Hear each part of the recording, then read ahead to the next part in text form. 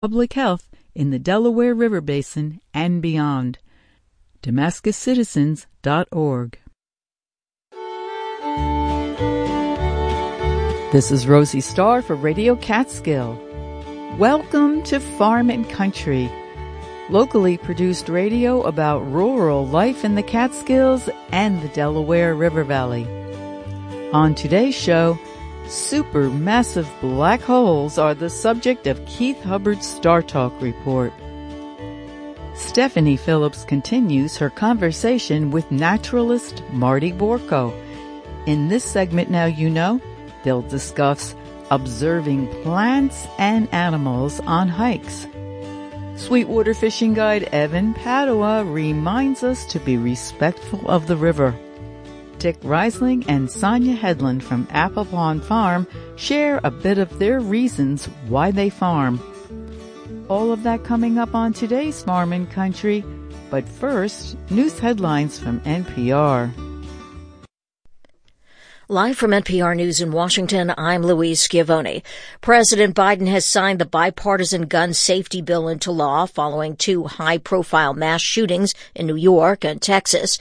NPR's Amy Held reports on the biggest gun legislation breakthrough in decades. The law invests more than $1 billion into school safety and mental health provisions. It expands limitations for those convicted of domestic abuse and enhances background checks for young buyers. President Biden says it will keep guns out of the hands of those who pose a danger. While this bill doesn't do everything I want, it does include actions I've long called for that are going to save lives. The legislation does not address the military-style rifles designed to kill many people quickly that two 18-year-old suspects legally bought to shoot dead 31 people at school in Texas and at a grocery store in New York last month.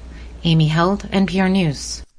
Several states are taking action to end abortion after Friday's Supreme Court decision to overturn Roe v. Wade. NPR's Debbie Elliott reports Republican-controlled legislatures had already banned abortion or passed so-called trigger laws in anticipation. The Supreme Court's decision set off a flurry of activity in southern states with abortion bans, prompting providers in the region to stop performing abortions. Alabama Attorney General Steve Marshall is moving to lift a federal court injunction on one of the most stringent bans in the country, with no exceptions for rape or incest. Louisiana Attorney General Jeff Landry says a trigger ban is now in effect, and there's a law signed earlier this week by Louisiana's Democratic Governor John Bel Edwards that criminalizes all abortion at the moment of fertilization. In Arkansas, Attorney General Leslie Rutledge is certifying that Roe is overturned, a requirement to implement that state's trigger law. Debbie Elliott, NPR News. Friday's Supreme Court decisions let states decide whether to allow access to abortion. That means things will not change in places like California, which is poised to expand access to women from out of state. Reporter Nicole Nixon has more. Democratic state lawmakers in California have been preparing for this moment. Toni Atkins is president pro tem of the state Senate. She had a message for people in states where abortion is now illegal or heavily restricted. We are here for you, and I know that the providers are going to do everything in their power to see that you get the assistance you need. California expects an influx of travelers seeking abortions and is considering bills to expand access to meet demand. They include a public-private abortion fund and an amendment to enshrine the right to an abortion in the California Constitution. If approved in a final vote next week, that amendment will go before voters in November. For NPR News, I'm Nicole Nixon. This is NPR News.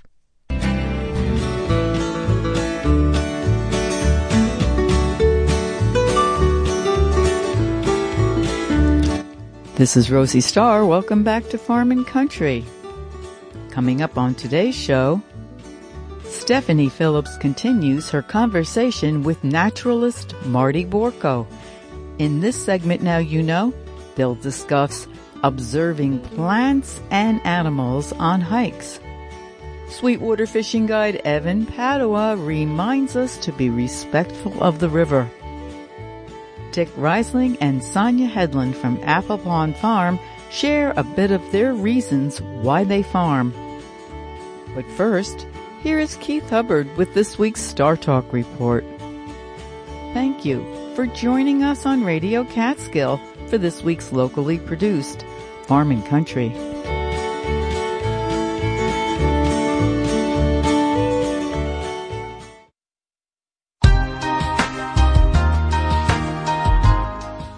For Farm and Country, I'm Keith Hubbard, and this is Star Talk. Supermassive black holes are thought to lurk at the center of most, if not all, large galaxies. They are millions of times the mass of the Sun, but are only tens of times the diameter of the Sun. An object this dense and this small exerts such an enormous gravitational pull that not even light can escape its grasp. Because light cannot escape black holes, they remain invisible to us. It is not fully understood how supermassive black holes form. Some astronomers have theorized that they form out of the collapse of massive clouds of gas and dust during the formation of the galaxy. Others postulate that supermassive black holes are the result of stellar black holes consuming large amounts of material over millions of years. Another idea is that a cluster of stellar black holes merges into a supermassive black hole. At the center of our Milky Way galaxy lies a supermassive black hole that is 4 million times as massive as the Sun. The supermassive black hole is known as Sagittarius A star. To look toward the galactic center, find the constellation Sagittarius. Sagittarius is a large constellation that is hard to see, but its asterism, the teapot, is small and easy to spot. The teapot has a handle, spout, and even steam rising from the spout. The steam is the band of the Milky Way arcing across the sky. Look for Sagittarius and the teapot low in the southern sky around 10 p.m. this week. If you have any questions, comments, or ideas for future Star Talk segments, my email address is startalk@farmandcountry.org. For Farm and Country and Star Talk, this has been Keith Hubbard reminding you to keep looking up.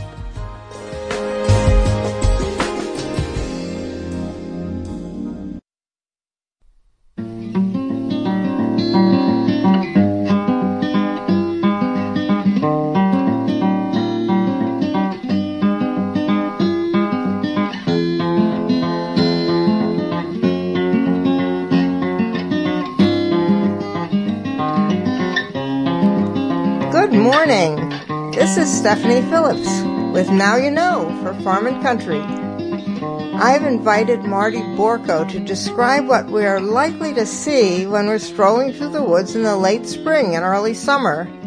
Marty, I understand that you lead hikes in the Bashakill. Where else do you lead hikes? Well, I lead hikes now in central New York, where I'm living around Waverly. I belong to an organization called the Carantawan Greenway, and we have 2 land holdings, and we maintain the trails on those 2 holdings, 1.5 miles of trail on one and a short half-mile trail on the other to an Indian spring. We also maintain those trails to try to keep the vegetation low, to reduce the tick population, to reduce Lyme disease probabilities. I lead trips out there fairly regularly. I lead trips on ferns, trips on flowers, trips on identifying trees from their bark, tree form, things of that sort. Anybody has a natural history topic that they would like to review, I'd be glad to at any time lead that group. We lead the scouts, things of that sort, any group that wants to, home educators on occasion. I'm game basically to go to anybody's property and take them out and walk them in the woods and kind of show them what they really have around them. Suppose we do go hiking in the woods. We're in June at the moment. What are we going to see? Are there any flowers left? Well, we have our shadbush just finishing up right now, and we have our cherries, choke cherries and sweet cherries, and any pears out there, and any apples, which are introductions. They're all introductions. They're the dominant flowers. Marty, can you describe them in case we don't know what they look like, so we know what we're seeing? Sure. Both the pears and the apples and the cherries, for that matter, they all have a 5-parted flower. So you see 5 fairly obvious, usually white, but sometimes they have a pinkish tint to it, flower. The nice thing about the flowering of these trees is that this is where the warblers are now. They like to go in. The insects are attracted, and the birds are in there feeding in those flowers of those trees. But the first tree to really bloom in the area are the shadbush, which are finishing up right now. I don't know what those look like. Oh, the shadbush tree is a tree that has a very silvery, tight, smooth bark, and it doesn't get to be large. It would be a middle-sized tree. They're very common along waterways in particular. It's called the shadbush because in the Delaware River, we have a shad run, and the shad run at the same time that the shadbush is in bloom. The shad run should be finishing up now. I just looked at the local paper, the Middletown Record, and saw that it's atrocious. There's no record anymore. It used to depend on that paper, but I don't know what's happening with it right now. You'll have to listen to Hooked on Fishing, which we broadcast on Farm and Country. There's some domestic plants that seem to do well in the wild. You mentioned apples. I see foxgloves out there and daffodils. Why are they successful in the wild while other plants aren't? Well, that's a characteristic of what we would consider a sort of weedy species.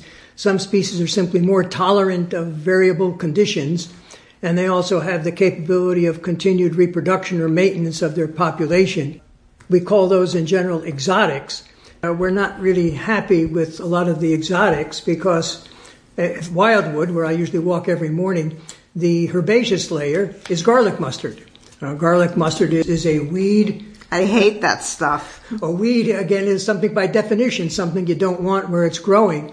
If it weren't for the garlic mustard, you just look at the forest floor. The forest floor is green with garlic mustard, and there are 4 parted white flowers all over the place. And then if you look up in the middle layer, the shrub layer is Japanese honeysuckle.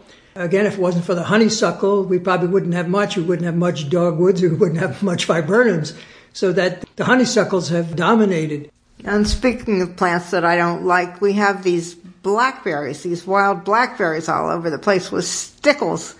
Is that something new, or will they always have been there? No, we've always had, rubus is a big genus. Blackberries and raspberries all belong to that same genus, and quite often a botanist won't even tell you what species it is. He'll just tell you it's a rubus. But we have many different kinds, many of which are native, many of which are probably introduced. They provide good food for wildlife, the different berries out there. It's an intermediate good bottom layer. And then there are species that we've introduced, people have introduced, like turkeys and eagles. Do they have a significant impact on the ecology of our woods?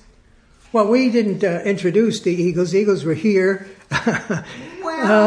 Maybe a few. Eagles were native to the United States, the 48 lower states. And what happened to the eagles, of course, was that chemical companies developed DDT during the war and sprayed all of our servicemen with DDT so they wouldn't get bites and infections.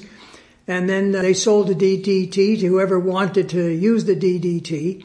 And the effect of DDT on birds, in particular predatory birds that would feed on lower levels of game, such as the bald eagle or the osprey, they would feed on fish that had eaten smaller fish, and the DDT had accumulated. And in the case of the eagle, they would eat roadkill or eat rabbits or whatever it is, and they would all accumulate the DDT, build up levels in their bodies, in their carcasses. The eagle would eat them, and the DDT levels would be raised into the eagles and the ospreys and the peregrine falcons. And as a result of that, their populations went way down. When we discovered that that's what was happening and they banned DDT, that turned around in 1962. I was out with a class at Cornell University in Western New York at what is called Honeoye Lake. It's the most western of the Finger Lakes, small lake. But that was the last surviving pair of bald eagles that were trying to nest. And they were not successful because they would lay an egg and the eggshell wouldn't develop. It was just a thin membrane. The membrane would crack in the nest.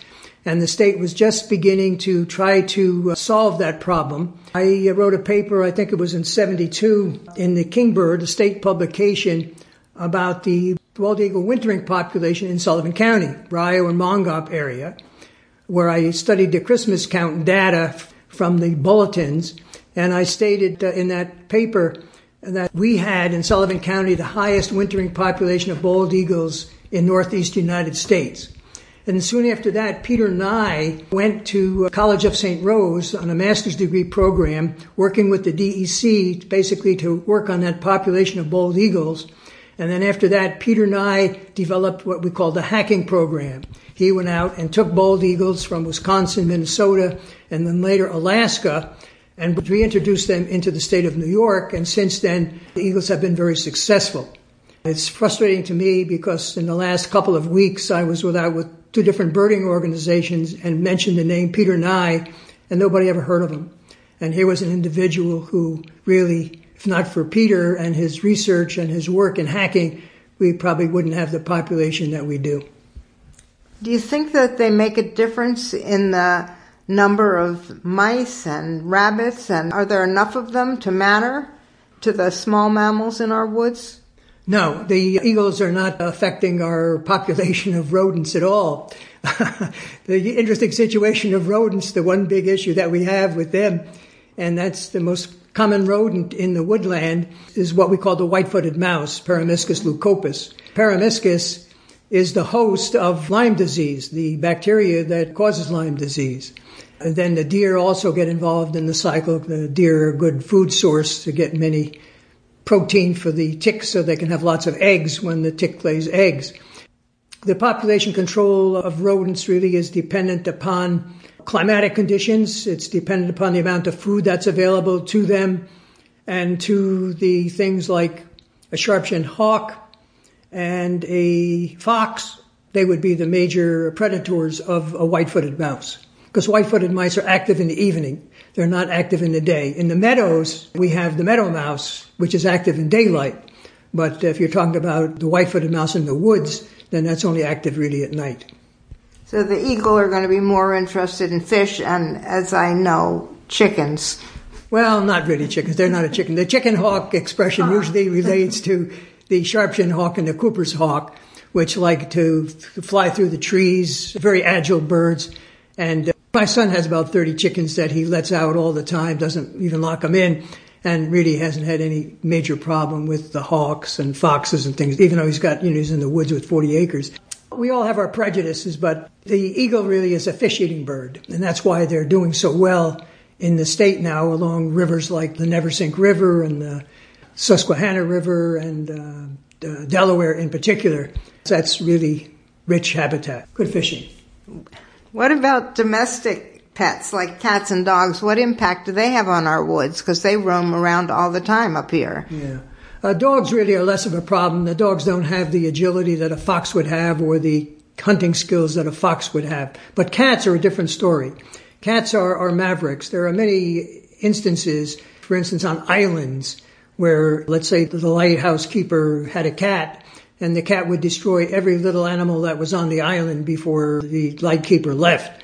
So cats are devastating. They like to hunt. They don't like to eat necessarily. They just like to kill. It's just a challenge, seemingly, to them to find something that's moving and see what it's going to do when they play with it. So cats can be a problem for wildlife. So now you know a bit about the plants and animals you may see in the underbrush and middle layers of our woodlands. Our expert naturalist and hike leader today has been Marty Borko, and this has been Stephanie Phillips for Farm and Country.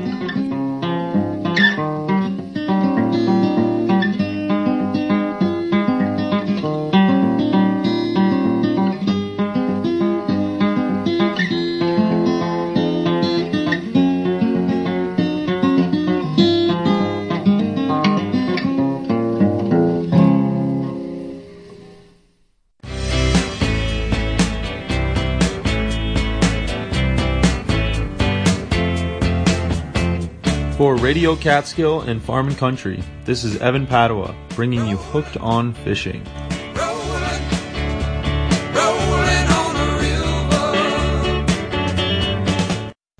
I'd like to remind everyone to help keep our river clean. Please refrain from dumping any household garbage, tires, or any river trash in or around the river. Please deposit trash in proper receptacles accordingly. The river is no place to deposit trash. Also refrain from using any glass bottles in or around the river. A broken glass bottle is nearly impossible to clean up. The rivers and nature's beauty needs to be preserved as best we can in our modern world. Please be part of the solution and not the problem.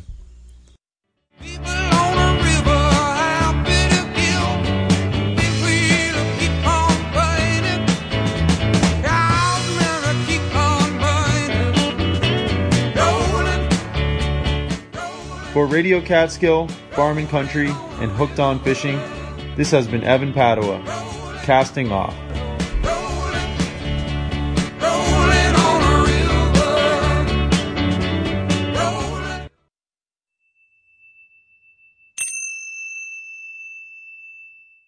Here is Dick Reisling and Sonia Hedlund from Apple Pond Farm expressing a bit of why they farm.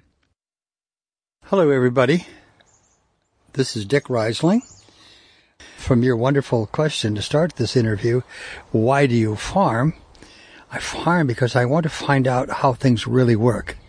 What is a better approximation of the truth? Just an approximation, because truth is never the truth. It's our best guess, and there's 1,000, a million guessers. If we would just learn to put it all together, we might actually come to some better understanding than we have now. But for the moment, and there's not many moments left, I think, for the human species, in my own mind, maybe 200 years or so, and then we'll be gone. I hope so. So the earth has a more gentle and more loving and a more understanding and more better stewards of her magnificence, is that we need to come up with a very different understanding of our connection and our role in nature. I believe we have a major problem. The major problem above all problems is that we profoundly misunderstand our role with nature. And I thought, well, farming, there's something we're really good at. Oh, no. We were, but we're not. This is the time when bigger is better and all that kind of thing. And that's a notion that's totally anathema to nature. Nature is majestic and grand and universal, but it's so specific, it's so minute. You can hold in your hand a billion parts of a billion different organisms that all together became me. And they are part of my body inside. And so that means I'm a part of them. And there's all these stories out there. So I became a farmer because I wanted to learn.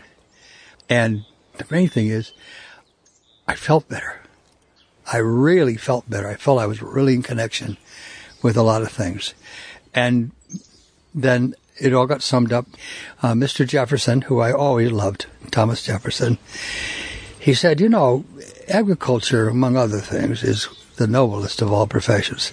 Well, I don't know about that so much because I know a lot of farmers and I know a little bit about myself and I don't think I qualify. But then the second half of that same sentence, which we don't get printed much, but above all, it's the most humorous. It is fun. Yeah, not always fun. Your curiosity is always stimulated. You're never filled up, but there's always sufficiency in every encounter with nature that's good and positive, and it's on the path toward truth for the human being. I mean, what gives us meaning and what gives us pleasure and what gives us guidance. So farming, I think, makes every person a better person. So whether it's democracy, whether it's loving, whether it's giving care, whether it's learning, and a whole bunch of other things, or having fun, or just the magnificent beauty of the earth, and especially where you and I live, you can't beat it. Farming is just the place to be.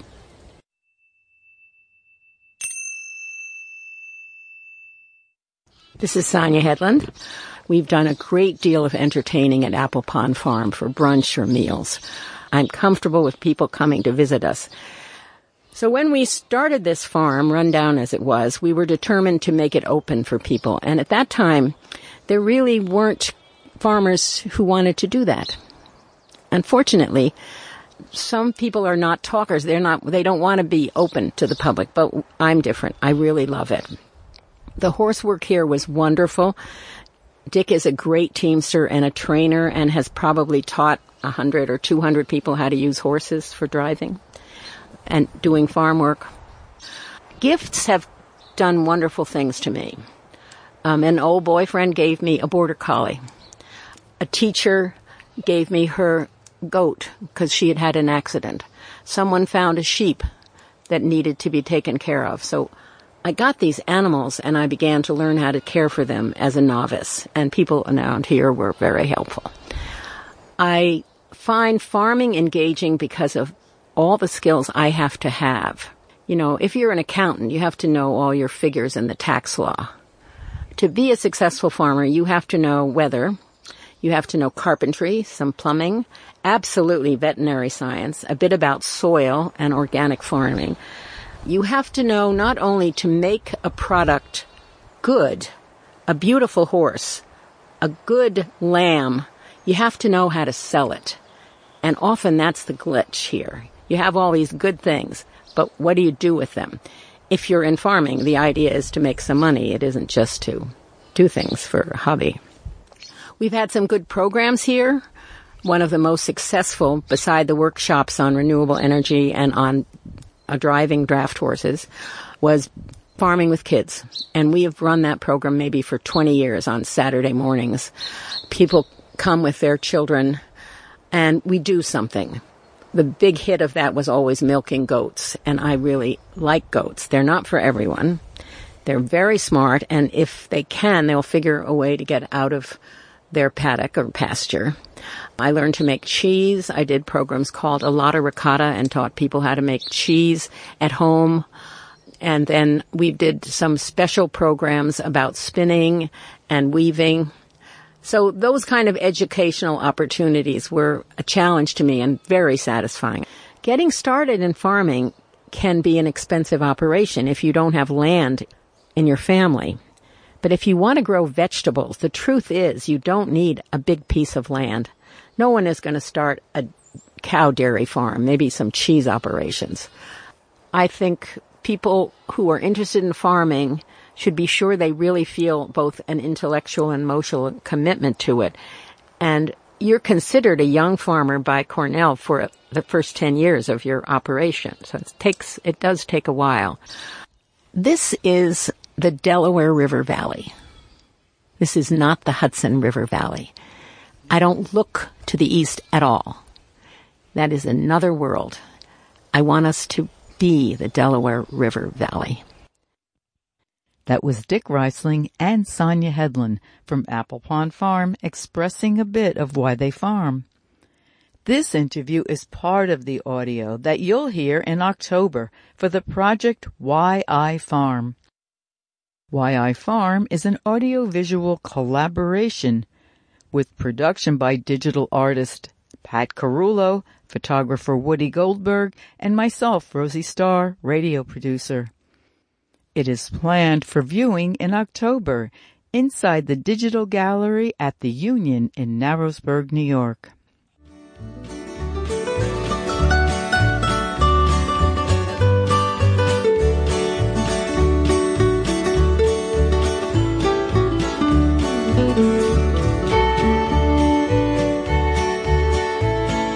We hope that you enjoyed our show this week with production by Radio Catskill volunteers Keith Hubbard, Stephanie Phillips, Evan Padua, Dick Reisling, and Sonia Hedlund.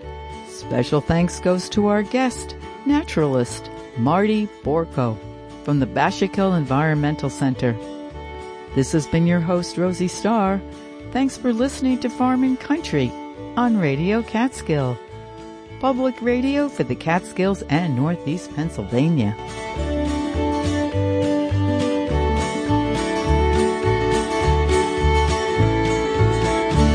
Support for Farm & Country comes from Damascus Citizens for Sustainability, a community-supported, science-based nonprofit taking legal actions, providing tools for action, and raising awareness of fracking damage since 2008, proactively protecting public health in the Delaware River Basin and beyond. DamascusCitizens.org. If you hear good music, you're listening to Radio Catskill. Clyde Alvin Yates III sets it off Saturday night at 7. At 9, an hour of global sounds on Afropop. Then at 10, Selector Starkey and DJ Chuck spin 4 hours of funk, hip-hop, and more on Old School Sessions. Saturday nights only on Radio Catskill. Let me borrow it. No, my brother. You got to buy your own. Hi, I'm Manoush Zamarodi, and each week on NPR's TED Radio Hour,